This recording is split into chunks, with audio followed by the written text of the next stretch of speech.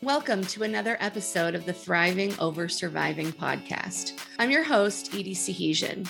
I was diagnosed in 2015 with multiple sclerosis. I've learned a lot about MS in myself over the past few years, but the most important thing I realize is that I am going to live my best life. Hello, everybody. I am starting this segment I want to call 10-minute tidbits. So I was sitting around last weekend and I was thinking, well, I have some things going on that I want to share that I think are pretty cool. And I have comments that I'd like to make on some previous podcasts that I've hosted. And so as a result, this idea of these 10-minute tidbits has sprung to mind. So here we go. Have you guys ever been to an MS support group? Usually I am a hard pass on this concept. I just had lots of ideas in my head about hearing what was me stories.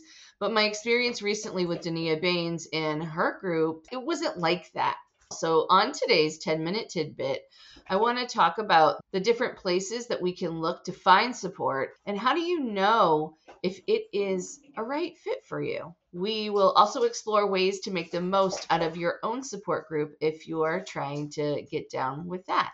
I guess the biggest question to ask is, are you ready to be part of a group?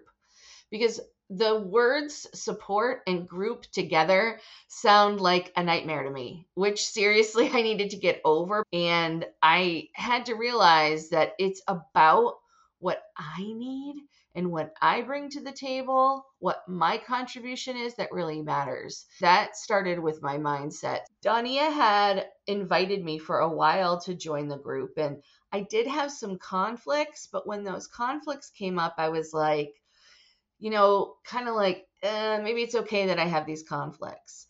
And I, got the next invitation and I just thought I got to take a shot. I had to sit there for a minute and really get my mind right about things. So if you're not open going in, you will probably be more closed on your way out. There's no way you're going to return if you start in on it in a negative thought pattern.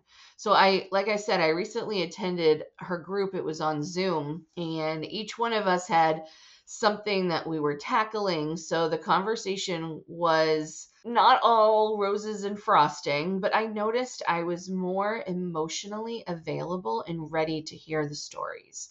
I felt trust pretty quickly as we started sharing because we had a lot in common. And I was able to get vulnerable in the conversation and it felt very comfortable.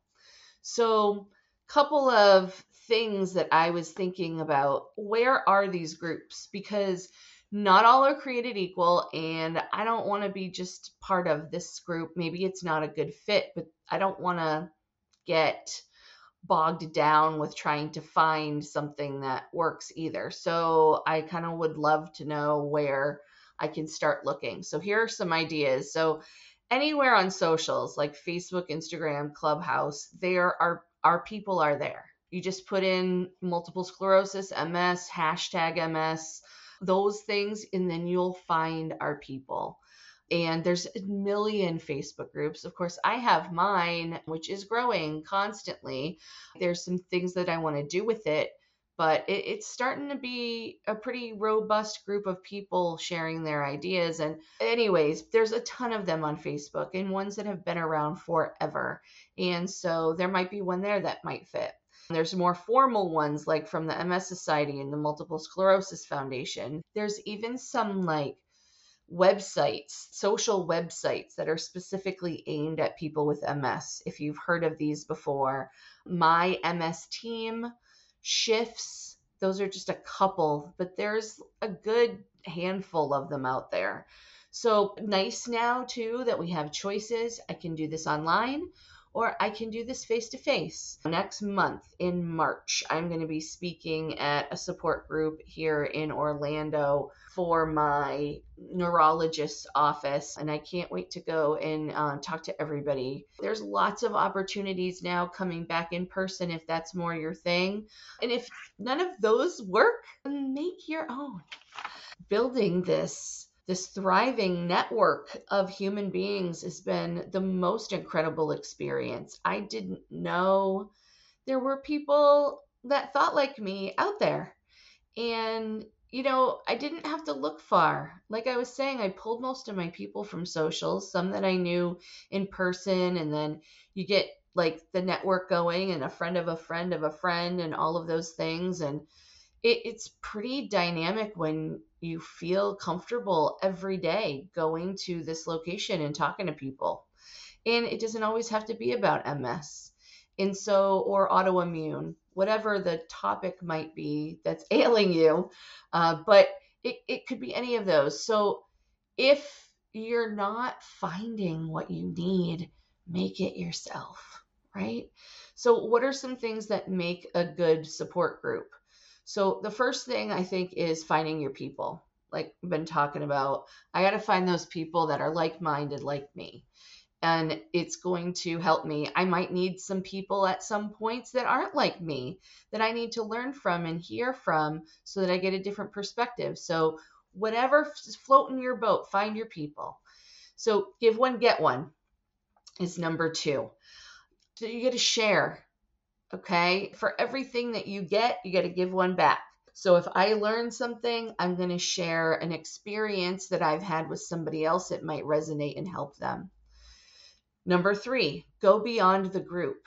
So you have a group of core people, but we need to amp that up a bit and maybe make some additional correspondence. If I join a Facebook group, that's great, right? And I'm putting information in there, I'm commenting on other people's stuff. But when you start to send messages to people, direct messages, right? Then you get on a little bit more of a personal level. And that's happened to me to the point where I've met some people in person. And it's been such a great experience. So go beyond the group, reach out to people, make deeper connections. Number 4 is apply to your life. So whatever is going on in the group, you want it to apply to your life. So some of the suggestions people are doing, try them out. So if they're focused on nutrition, or the group is focused on humor, or the group is focused on exercise or movement, those are things that you want to get involved in, right? They're things that make you who you are. So apply it to your life, get involved. The last one is celebrate and encourage. You want to hear people's stories, you want to celebrate them and encourage them. You want to do it as a group. More voices, the more fun. So help, encourage, and support people by celebrating their success, and share your successes so that you can get celebrated too. It's a back and forth. As a tip, check out the leader or admin of each group if you're looking at socials. See what they follow, see what some of the things that they're saying. If it's not a positive atmosphere and that's what you're looking for, I'm going to say pass on that one. So are they bringing something to the table? What are their vibes? Are they giving you information? Are they asking questions? Do they want an open communication line? Do they listen as much as they share? What percentage of the time do they listen? Or are they actually sharing every day? What are they sharing? Do they encourage? Are they sharing and asking questions? They want you to do this. They want you to put things on there. They want you to promote yourself. What does that look like? Do they encourage, meaning do they encourage participation? So do they encourage sharing and asking questions? Do they encourage different viewpoints? It depends on what you're looking for. Maybe you don't want different viewpoints. Maybe you want everything to be, along with your mindset. It's up to you. This is what you need, and what you're going to get out of it is the most important part. So I hope you enjoyed our very first 10-minute tidbit today. Thank you so much, and I hope to see you. We're going to be having 10 tidbits for 10 weeks. So I hope you enjoyed. Everybody keep thriving.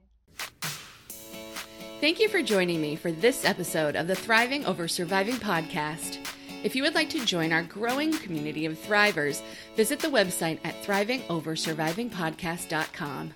Until next time, keep thriving.